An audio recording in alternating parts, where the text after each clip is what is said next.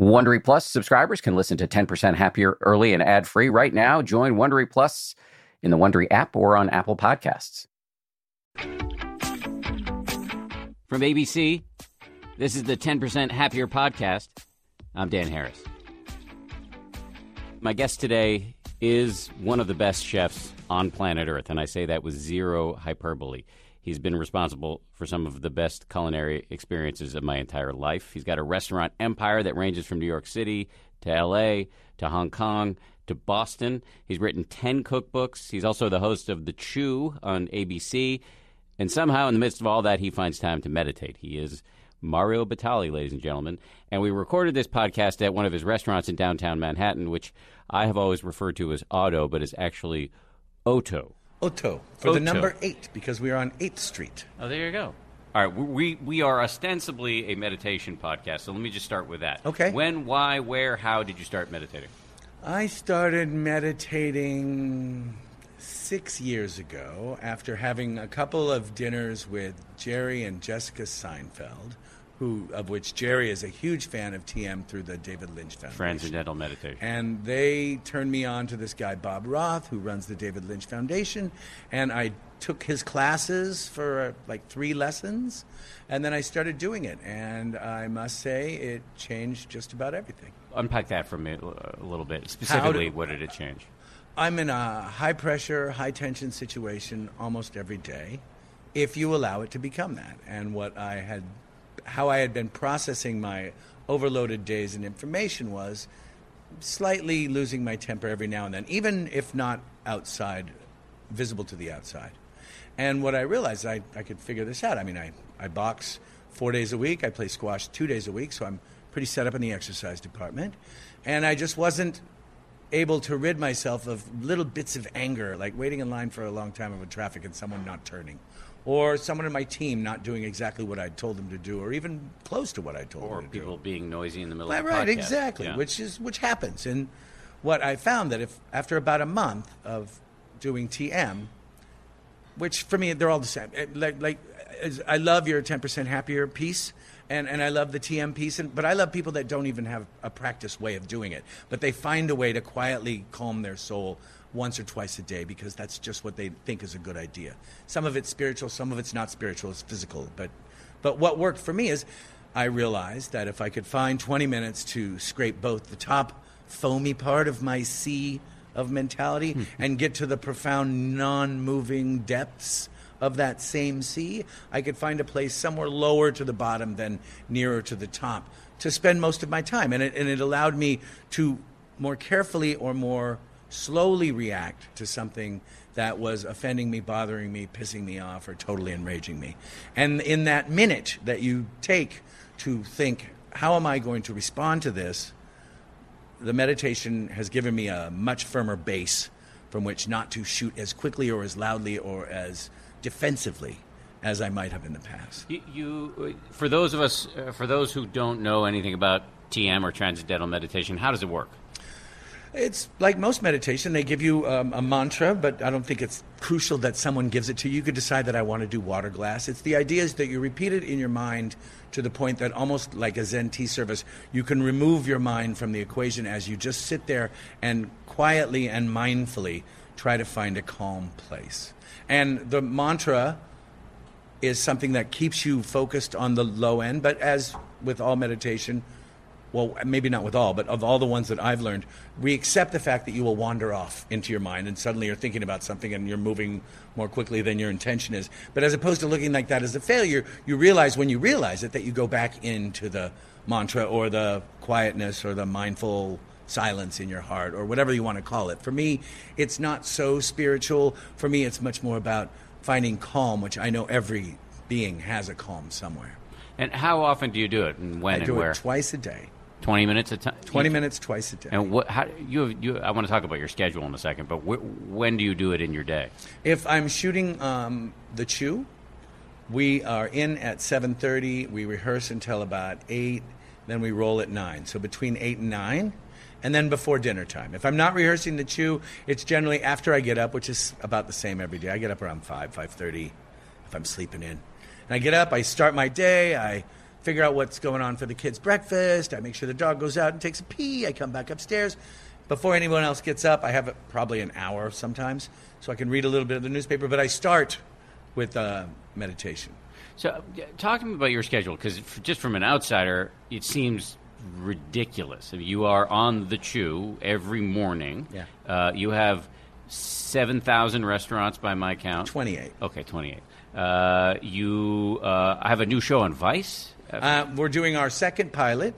But yeah, that's okay. So that's in the soon. works. Yeah. You do a lot of charity work. You've written just about once a week. You've written a bunch of books. I think I said 10. 11 now. Well, the new one's coming out. Yeah. Okay. So again, my math is wrong, but Jen, I'm directionally correct. So that's a lot of stuff, and I'm sure I haven't even. You've got 2 kids and a wife. Yes. So that's a lot of stuff. How do you do all of that without losing your mind?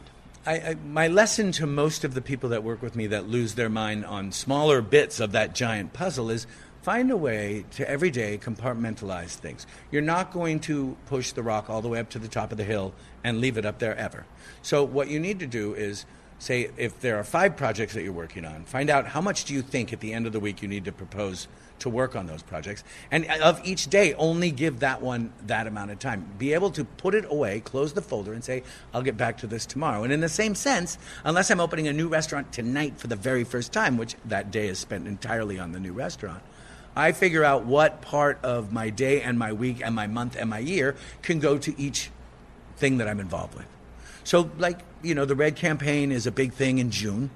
It's about providing the funding for the HIV relief drug that allows people to live normal lives and stops the transmission of HIV from mother to child. And in Africa, it's a really big thing, and I work on it with Shriver and Bono, and it's a lot of fun. Our month, the Restaurant Activation Month, is June. So May tilts a little bit toward that while we get all of our stuff in order. But by the time it's under roll and moving forward, I check in on it now, but in the last month, it would take 60% of my time. Now it's only going to take 5% of my time. So I figure out how important the things are. And often, the way to figure that out in my world is, how much money am I making on this? Or how much joy am I getting out of this? Or how much social responsibility am I getting out of this? And you kind of figure out where that matches this week. And then you really have to say, listen, I can do 2 hours this week, and I can do 6 hours next week, and I can do 1 hour this week. But it causes me from feeling, it diminishes in my mind the fact that I'm not getting anywhere because I didn't finish anything today. But I'm, in fact, hurdling small goals at all times. And that makes me feel a lot more confident that I will eventually get to the finish line of what I need to do. I'm going to advance my opinion now, so it's worth pretty much nothing. But I sit across the table occasionally from people who claim to be in a state of imperturbability, and I don't believe it. But I sit across from you. Actually, I sense you're a pretty calm guy. And would it have been different if I was sitting across from you, say, 8, 9, 10 years ago, pre-meditation? Oh, yes. Oh, yes. Absolutely. But also, age. 8, 9 years ago, I was 8 years younger. I was a little more volatile. Maybe I was a little less confident that what I was doing was working out. And I also had teenagers. My kids are 19 and 18 right now. When they were 12 and 13, maybe it was a little trickier. Maybe it was newer territory. But as with all experience, once you become familiar with the variety of options and variables, then all of a sudden hey, I've seen this. It can't go that far. Maybe it'll go out to here. And I know how to stop it to get it from there, or how to promote it to get to there. People often talk to me as if somehow meditation has made everything perfect. For me, I think it's multifactorial. Like for me, it's maturation. I married well. Meditation is part of it. It's just one piece. Right. I would agree with you 100%. So you were very, very kind, even though we don't know each other well. I reached out to you about a year ago and asked you for a big favor, which is that at that point I was just launching my 10% Happier app, and I asked you to try it out and make these little videos. Well, I enjoyed sending you my little videos from the beach. They were great. And I want to quote from one of the little videos where you said, at one point you said that one of the things you really took from the little lessons from me and my meditation teacher, Joseph Goldstein, was learning to respond and not react. And you said, that'll be a big lesson for me. I tend to go off half-cocked, not prepared, emotional only all the time. So is that still a problem for you sometimes? I mean, we talked about it just a little bit earlier. Let's put it this way. No one's perfect. But that said, I can usually postpone my response now by a good 60 seconds, which is a mile and a half. Oh, yes. On a long path Oh, yeah. toward doing the right thing. Of course. So I've learned to. My first thing is I try to put on my Bob De Niro face. And I try to think, And if I can do that, it brings a smile to my face no matter what situation I'm in. Because I know I don't look like Bob De Niro, but I think that he's quite a comical character. And then I try to breathe through and think, what would be the first thing I would say? And what could be the best thing I could say? And then what am I going to say? And if I can get to that point in my mind, I'm already 30% better. No, well, that's... Not only 10, 30. Dude, you're probably 1,000% better, because that's mindfulness in action right there, which is not just saying the first thing that comes to mind, which can often ruin the next 72 hours of your marriage or your work or your relationship. life or your restaurant business or your whatever. Yes. So it's worked for me, but like, keep in mind, sometimes the funniest things you're going to say are the ones that you don't consider very long. So you have to be able to turn it on and turn it off, right? You know, I mean, it's more in confrontation that I find that to work, but not in all facets of my thoughtful being. I think that's actually an excellent point, and that brings us to the chew, because when you're on the chew, you're very funny, and I'm uneditable too. Right, you don't want to overthink everything. Right, no, you can't. Well, I can't. I mean, because what became very evident at the beginning of the Chew production process was, like, after the third day, they wanted to retape the opening. I'm like, don't let them do it. We can't let them do it. Then it won't feel like a live show, and it'll suddenly feel like one of those overproduced daytime shows that we know a lot about. I said, I told the whole crew, please don't let them have us redo it. Making a mistake is actually funnier than doing it exactly right, because this isn't a movie. This is a daytime TV show. And we all kind of got together, including the producers, and we said, yeah, let's just let it roll. It'll be so much more relaxed. Now, that doesn't mean that if I make an unsavory remark every now and then, because they pass through my mind, just like my simplicity does, that every now and then you'll look at the cameraman after a scene, they'll be like, that line is never going to make it. Oh, because they do edit. They'll edit just a little bit, and they'll cut away, like maybe I'm saying something under my breath, or maybe I'm saying something directly, and they'll cut away from it and go to somebody else's face for just a second. When they first came to you with the Chew, did you think, I have a ton of restaurants, all these books, all this charity work, I can't do this? You know, when it started, because it was going to be a daily show, we thought it was going to be live, which means you'd go on at 1 o'clock and go off at 2. So how early could you have to show up? How late would you have to stay? You know, and because I'm together, like when the Chew crew needs something done, and there's 5 of us, and we're all 5 getting back to them quickly. If they want it done fastest, like they need a recipe really quickly, they say give it to the busiest person, because I'm capable of responding immediately to that kind of a request. So we have our recipes all in, and everything's all set up. As it turns out, it's not live; it's live to tape, just like most of the TV shows and the late night shows. And it was going to be 4 days, but now it's 3 days a week. So when we figured out how much time it would take, I figured 7 to 1. Really, by the time it's 1 o'clock, most of my friends are haven't done that much. It would be a great way to get a jump start on a lot of things, and then be on with my day. Who are you hanging out with that they're not getting anything done by 1? Chefs, a lot of I guess. Artists and chefs who open dinner restaurants in the PM. Fair enough. What time do you go to bed? Do you get enough sleep? I think so. I think I feel pretty good about it. I mean, I've always been the guy that went to bed last and got up first. And that's just because, provided you're not drinking yourself to sleep, I could live on 5 hours for a long time, 5 hours a night. And then what I believe firmly in, and I'm sure that most of the sleep specialists listening to this right now are going to start writing you a note, I'm a firm believer in sleep banking. I think that if you sleep extra for like 3 months in a row, you have a little cushion you can draw on. It's like a little account. This is an area where I know nothing, so I won't. Well, it's worked for me. That. Like, I mean, I'm not breaking down. I feel healthy. My numbers are in the reasonable world for someone my size, and it looks like I'm performing quite well. Yeah, I think you're performing extremely well. On the issue of spirituality, would you call yourself a religious man? I would call myself an anti-religious man. I'm a firm believer in your own personal spirituality. I'm a firm believer in the energy of the universe being universal. And in fact, that when we come into the earth, it's a brand new piece of something. But when we go into the earth, when we leave the earth, our energy re-enters the flow. And that's ecstasy, and that's eternal, and it's something remarkable. And I'm not worried about death. I'm not sure where I came from to get that spark, other than something remarkable and creative. But I don't believe that there is a deity or a creature who is in charge of this. You are not worried about death? No. Why doesn't it scare you? It's just part of the. It's actually an entry into another ecstatic position of this very piece of energy that's right here. I mean, I'm not looking forward to it. I'm not rushing ahead to it. I'm not taking unusual risks because I want to spend as much time as I can with my family. But like when time comes, I've seen what looks like to me, and I've met a lot of very older people, and half of them are like still smoking a cigar every day and having a great time, and half of them are living in places where they are not having a good time. And that's living beyond our expiration date. And I don't have a problem with science doing that. I'm just not sure that I'm going to want to do that. You had a near-death experience, which I heard you discuss with our mutual friend Brian Koppelman Absolutely. on his podcast. Can you tell me a little bit about what happened to you? I had a cerebral aneurysm about equidistant in the center here, just off of what they perceive to be olfactory and taste. It's when what looks like a little piece of your brain bloodstream looks like a little tiny inner tube, and there's a little bubble on it, and you're born with it, and that bubble pops eventually. It doesn't have to, but it could be the category of a larger field, or it could be just the weirdest little thing. And it's because they're so rare, they said, well, your children and your wife are now completely never going to get it because it's that rare of a thing.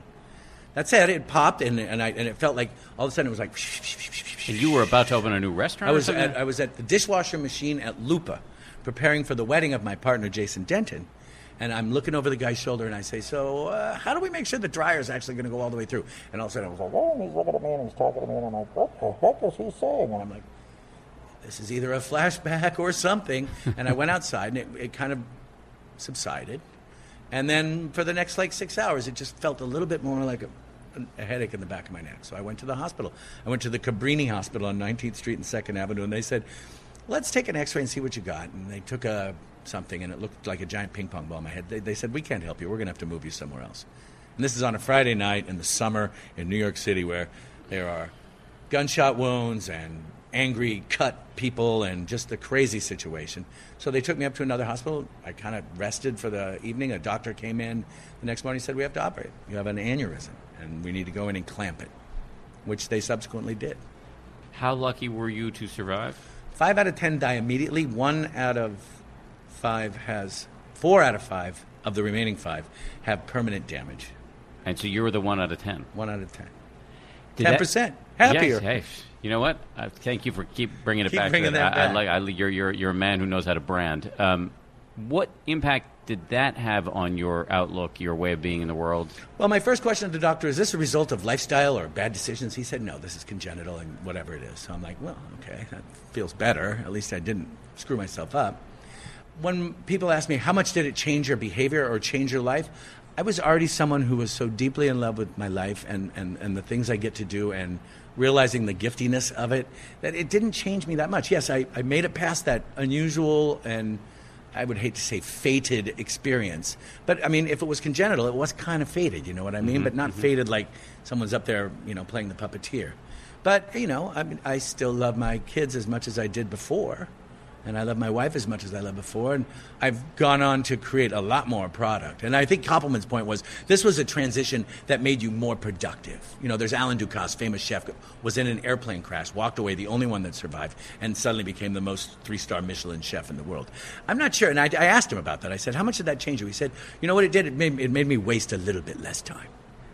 Which is a very interesting way to look at it. Like, if your perception of wasting time is just merely lounging around in leisure, I'm not sure that's a waste of time. I think maybe wasting time on projects that weren't going to come to fruit is probably the better way to kind of figure that out. And I've tried to edit that, but I'm still. I mean, we have 28 restaurants. We have 4,000 employees. When I was at that point, I was opening. It was my 3rd restaurant, and we had 80 employees. Brian Koppelman, just for those who don't know who he is, he's one of the writers of the Showtime show Billions. He also has a podcast called The Moment, which is definitely worth listening to. Yes. You mentioned... And a pretty good golfer. Is he a good golfer? And an REM fan, which was where we bonded first. REM and golf brought us together. I know nothing about golf, even though I grew up on the back 9 of a golf course, but they didn't let Jews in. But I love REM, so I will share that. I share that passion with you. Well, you mentioned Alan Ducasse. How much competition is there among elite chefs? Do you get some pangs of jealousy when you look at these guys? There's a difference between jealousy and competition. Jealousy is like when someone does something really good and you're just proud of them, but you're also like, man, that's so great. I wish I'd thought of it first. But you can't possibly think of everything first. You know, I'm incredibly jealous of my good buddy Tony Bourdain. He got to have lunch with President Obama in Hanoi. Yeah. So, like, there's jealousy, but it's not like you want to do him bad. Actually, what you really want to do is sit down and have a beer and talk to him about what they really said that didn't get made to the eater.com or wherever the hell this information lives. But, like, in New York City, we have 10 restaurants in New York. For us, we don't have to beat anybody to get the customer in our chair. We just have to be good enough that they remember to come back.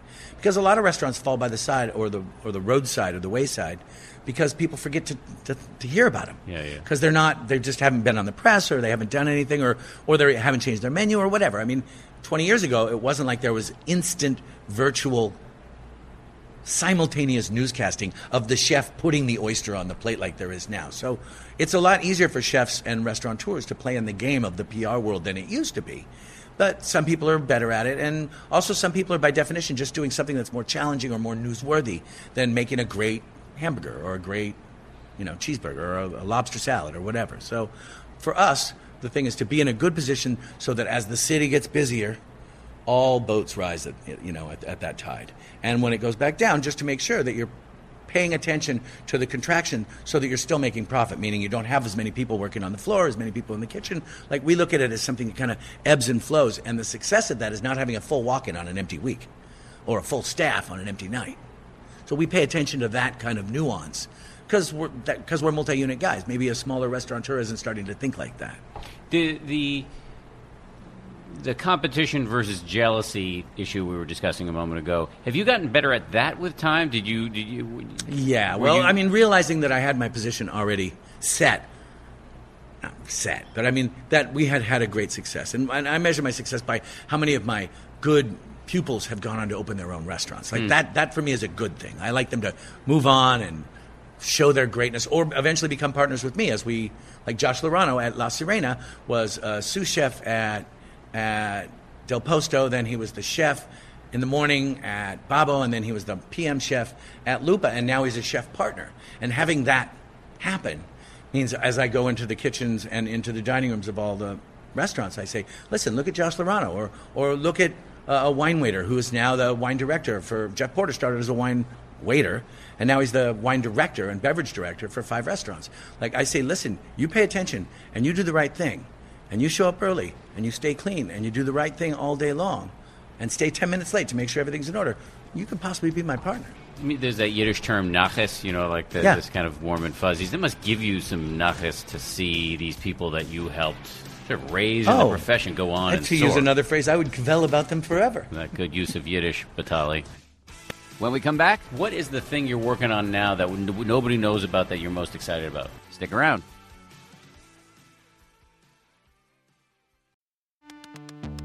You can count on T-Mobile to help keep you connected after investing billions to light up their network from big cities to small towns. T-Mobile is America's largest 5G network.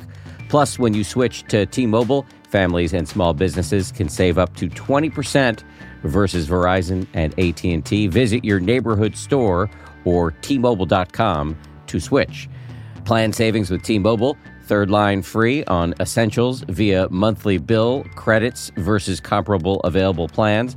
Plan features may vary. Credits stop if you cancel or change plans.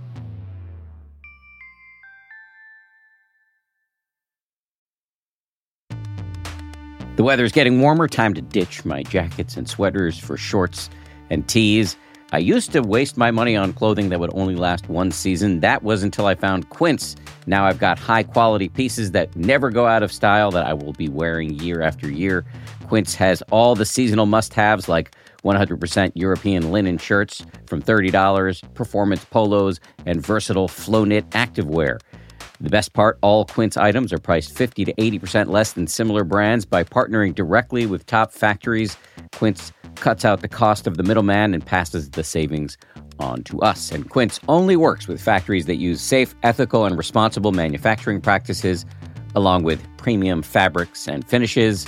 I just made a big order at quince.com. I got 2 pairs of sweatpants that I've just had for like a week, and I already love them. I'm wearing them all the time. Sweatpants are a huge deal to me because I work from home. And I want to look reasonably good, in front of my wife and stuff, but I want to be comfortable.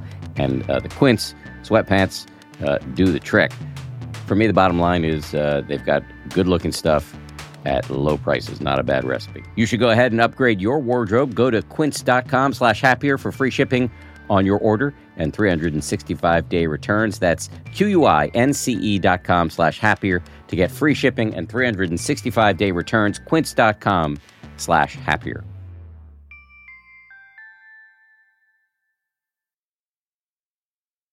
The new answer for people in need of serious pain relief. Lidocare has created a one-of-a-kind pain relief patch that blocks pain for up to 8 hours. With the only non-water-based lidocaine patch on the market, Lidocare uses patent-pending technology to desensitize aggravated nerves for an odor-free, ultra-flexible, dry, and light solution to pain. The Lidocare pain patch from the makers of Blue Emu for long-lasting relief you can wear. Available at CVS. I know the answer to this, but I think our listeners might be interested to hear it. How did you start cooking? You know the answer? That's interesting. Well, Stuff all of my your family. face. Exactly. Well, that was my first professional job. Okay. But we started cooking when I was growing up in the eastern side of Washington State. We cooked, we pickled everything. We made antipasto. Eastern side of Washington State. So I was born in Seattle, then I moved to Oh, Yakima, gotcha. Okay. then I moved back to Seattle, and then we went to Spain to go to high school. And in all of that time, in the summer, we would forage for wild berries, we would make pickles, we would make all this stuff. And everyone, men, women, everybody, all my aunts and uncles, all my cousins are great cooks. They just never, keep in mind, when I became a cook in 1978, it was the last thing you did after you got out of the military before you went to jail. It was the lowest common denominator. Anybody could peel potatoes to help make soup. So it was not the job your mom would brag to your neighbors about. And it just turned out to be the right time. So all of my cousins are all working. Some of them, they're such obsessive fly fishermen that they went to work for Boeing so that they could have access to these microfiber, super elastic stuff to build their fly fishing rods. They're crazy that way. So we grew up in a very food-obsessed family. Then when I got to college and I needed some money, I went to work at a place called Stuff Your Face in New Brunswick, New Jersey, which if you haven't been, it merits a visit. They make strombolis, 2 sizes, large and huge. And everything is fresh. They were miles ahead of the farm-to-table market. They were making broccoli or cauliflower or mushroom strombolis, not with canned stuff or pickled stuff, with fresh stuff, just rolling it inside that pizza dough with a little tomato sauce. It was delicious. And I believe it was $3.85 for a large and $7 for a huge. Still, the prices have to have changed. I think they've gone up a bit, but I don't know the answer to exactly, but it's still a good value. So did you go to Rutgers? Is that what? Rutgers, the State University of New Jersey. And after Stuff Your Face, what happened? I graduated and I went to the Cordon Bleu in London. And then I worked for this crazy guy named Marco Pierre White, who was the youngest, at first British-born kid to win 3 Michelin stars and the youngest kid to win 3 Michelin stars at that time, back in the 80s. What do you think of veganism?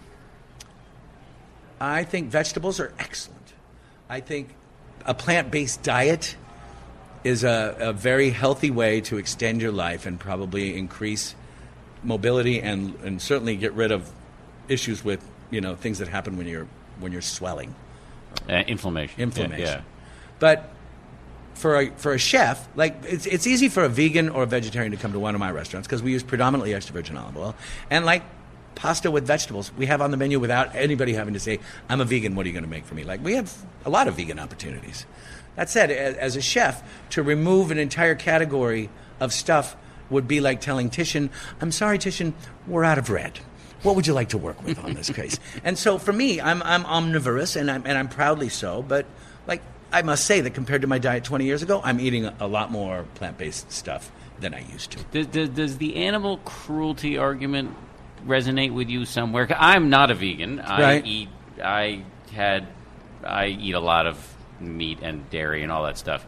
But somewhere in my brain, the animal cruelty argument is nagging at me. What, that we kill them and eat them? Or that we mistreat them and then kill them and eat them? That part. See, I think where the movement has gone in the meat world and the poultry world is treating the animals better makes them taste better. It costs a little bit more, but it's a price a customer is willing to pay. So they'll pay more for really good meat. So you're not getting factory farm No, meat. of course not. That would be a bad business move for me. Just because it doesn't taste as good. Well, it just doesn't taste as good. Like any opportunity to upgrade the flavor of something that I'm making, and it means also buying at the green market and not buying at wholesale, because the green market guys have no interest in selling me something that they could sell at full price to a regular customer who's still going to show up at 4 o'clock. We get it at the green market at 6:30 while they're setting up, and we get the best strawberry or the best asparagus or the best mushroom. Like, it's important for us to have that, because capturing that evanescent, that ephemeral flavor of the way the wind blows through the Hudson Valley on a Thursday afternoon right before they harvest stuff is what makes our food more distinct. It's not cheating, but it's a faster and easier way to get your food to taste really good, because it's geospecific. Like, it tastes like what it's supposed to taste like. So if I'm worried, and I am, about animal cruelty, just don't eat factory farmed. Well, yeah. I mean, do you know the word CAFO? No. It's the feedlots that they use for factory farming. And you look at a picture of this stuff, and it's as if they were submerged in shit. I mean, they can't have a good day, these animals. And the super small chicken coops that are just packed in, Yeah. and they're using chickens that were crippled, It's just like, if you buy things that were grown kind of naturally, like they were 80 years ago, you stand a much better chance of that animal having a much better health system in its own body. You make sure they don't have antibiotics or growth hormones, and already you can tell. Like, you get a steak every now and then, you're just like, geez, this is just tough and not very tasty. That was growth hormone meat. That's why it's tough and not tasty. So how do I know when I go to the store? You go to a store that tells you exactly where they are. For example, Italy. Like, we tell you exactly. Let me just why tell you- I say it's mine. It is mine. Well, let me just tell people what it is. Italy is this emporium of Eataly. Correct. Right here in Lower Manhattan. It's just a crazy, like, Epcot center for the most amazing food on earth that you opened with a partner or two? With my partner, Joe Bastianich, and then Okay. the Farinetti family and the Saper family. Anyway, so I just wanted to set the tone. Yeah. there. So anyway, at It Italy, wasn't supposed to be an illegal plug. What it was No, is I that like plugs. if you can go to a place who is about the transparency of information, and everything about Italy is that. We want you to understand exactly what you're eating, and it's all about biodiversity and slow food. That said, when you go to the butcher counter, they'll tell you where this veal was from, where this lamb was from, where this beef was from, how old it is, what it's got, and then if you're really interested, you can go to their website and find out exactly what they fed these animals and how they treat them. That's awesome. And that's why it costs more. Italy's amazing. And just can I just say something about illegal plugs? This is a podcast, man. You should plug away. People who are listening to this, they want to know everything about you. So there just you go. plug everything. All right. Especially since everything you do is pretty much awesome. What's the deal with the orange Crocs? My wife, when we were just starting to date back in 1993, we got married in 1994, gave me these orange Italian operating room clogs called Calzuro. And I think they went out of business. But right when they were going out of business, Crocs were just starting. And I discovered them at the Aspen Food and Wine Festival because they started in Aspen as shoes to go fishing in streams with. Because they would drain right out and leak. And orange was clearly my family color because my wife helped me choose it. It is the color of happiness. I stuck with them, and I take a lot of heat on the fashion blogs, but none in the comfort blogs. Well, what do the people on the fashion blogs They say? hate it. They think this is ridiculous. And a full-grown adult in his 50s wearing plastic shoes is pathetic. And I'm like, oh, yes, I'm comfortable and I'm pathetic. And it's just like, whatever. That said, there's another story to the orange, and I'll tell it to you, because the very first time I was able to take my children out without my wife and go to the Houston Ballpark, which is from where we grew up, you would call it a parking lot. It's Houston and 6th Avenue, right next door to Da Silvano. Okay. There's a basketball court and a place where, I know. like, that's where all our kids would hang out when I was growing up. And when they were about 2 and 3 and a half, it was my day. I took my kids out for the first time. And I'm sitting over in the corner and I'm watching them and they're playing. Then I start chatting with one of my buddies. And he said, where's Benno? I'm like, because at that point in the village, and this is in the late 90s, all the kids were black or gray because we were groovy New Yorkers. And it occurred to me that I couldn't see my children. So the very next day we got them yellow and orange coats. And I could pick my kids out from a long ways away without any of the discomfort. I had immediately thought I'd killed my children or they'd been kidnapped. And they hadn't. They were playing on the other side of the field, just as innocently as they would have been if they were in front of me. But I did not have complete control of the situation, or even marginal control, because I had to go look around carefully to see if I could find them. Now that they're 19 and 20, do you still dress them like they could get lost in a snowstorm? Or I don't dress them anymore. Yeah, you're not allowed. They wear their pants lower than I would ever tolerate. And they are much groovier. And unfortunately, they're both kind of into these luxury brands. And I'm just like, you know what? This is it. This is the last year. Next year, when you're making some kind of money, like maybe making $10 an hour or whatever minimum wage will be that year, You'll look back on the days that we bought you that pair of Yeezys or whatever the heck it is, or whatever jacket it was that you wanted that we don't even know what, like Hell's Angels? No, that's not that. There's some company with something about God. I don't even know where these clothes come from, but they're there and they're expensive. I had read that the orange Crocs were actually discontinued and then you just stockpiled them. Well, because I'm a part-time spokesperson for Crocs. They told me paid for this. Well, they give me like a piece of business on the ones that have my signature on them. Okay. Yeah. Cool. And they said, "Listen, we're discontinuing your orange." I'm like, first of all, that's a stupid move. That's the best color there is. You guys have. Apparently, it was not the biggest seller. People were reading the fashion blogs. Notwithstanding my incredible, whatever you want to call it. And so they said, "Listen, we're closing the color." I said, "Well, listen, can you run me a few pair?" And they said, "Well, how much?" I said, "Well, like what's a small batch?" And they said, "Well, a small batch is 2,000, but we can do a micro batch of 200." I said, 200. I quickly did the math.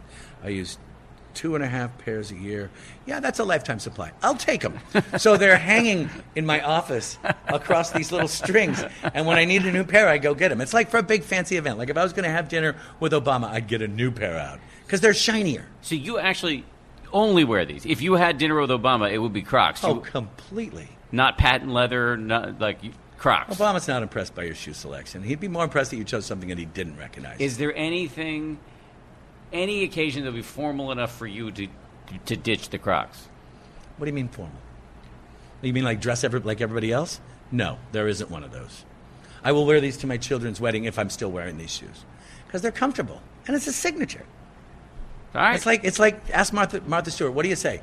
That's a good thing. She'll say that for the rest of her life. It's a signature. Fair enough. I solicited some questions for you on Twitter. One of them. What are some of the up-and-coming, under-the-radar ethnic cuisines that might be next to go mainstream in the U.S.? I don't know that they'll ever get mainstream. But the varied cuisines of China and India, which have a very good foothold now on the 7-train path out into Queens, are some of the most exciting cooking going on. Their use of spice, their use of unusual protein or extra offal, their way with noodles, their cultural understanding of the magnificence of the entire animal is something that is inspirational and delicious. And for me, not something I'm that familiar with. But I will go out with a guy like Jonathan Gold or Tony Bourdain or anybody who happens to pay attention to that space, and we will take the 7-train deep into Queens and taste food you've never seen before.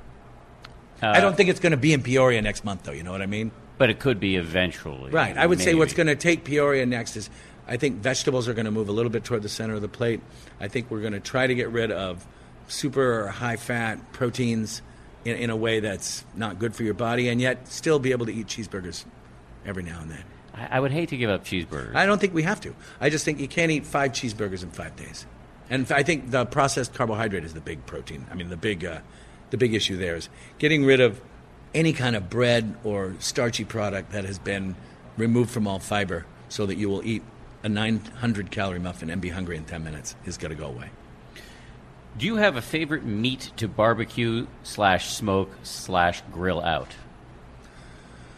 Barbecue is the slow roasting of meat through smoke. I love the pork shoulder. Grill, I like skirt steak because it's inexpensive and delicious. And smoke, I also like making my own brisket or bacon. What is the thing you're working on now that nobody knows about that you're most excited about? We're going to open 4 Eataly's in a year's time. Whoa. And we're working on a green gastronomic theme park outside of Bologna.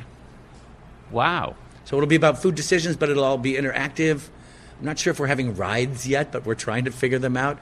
But the fact that you can go in and get kind of the information that everybody should know in a child-friendly and adult-friendly way in the same place, kind of like a Disneyland, Disney World. The Italians make good decisions already. Why not? You need this in America. Well, I don't know if you're aware of our number 1 export to Europe, but it's obesity and diabetes. Yeah. They're trying to fight it and figure it out right now because they're kind of savvy that way. What do you say to, back to meditation, and then I'm going to leave you alone.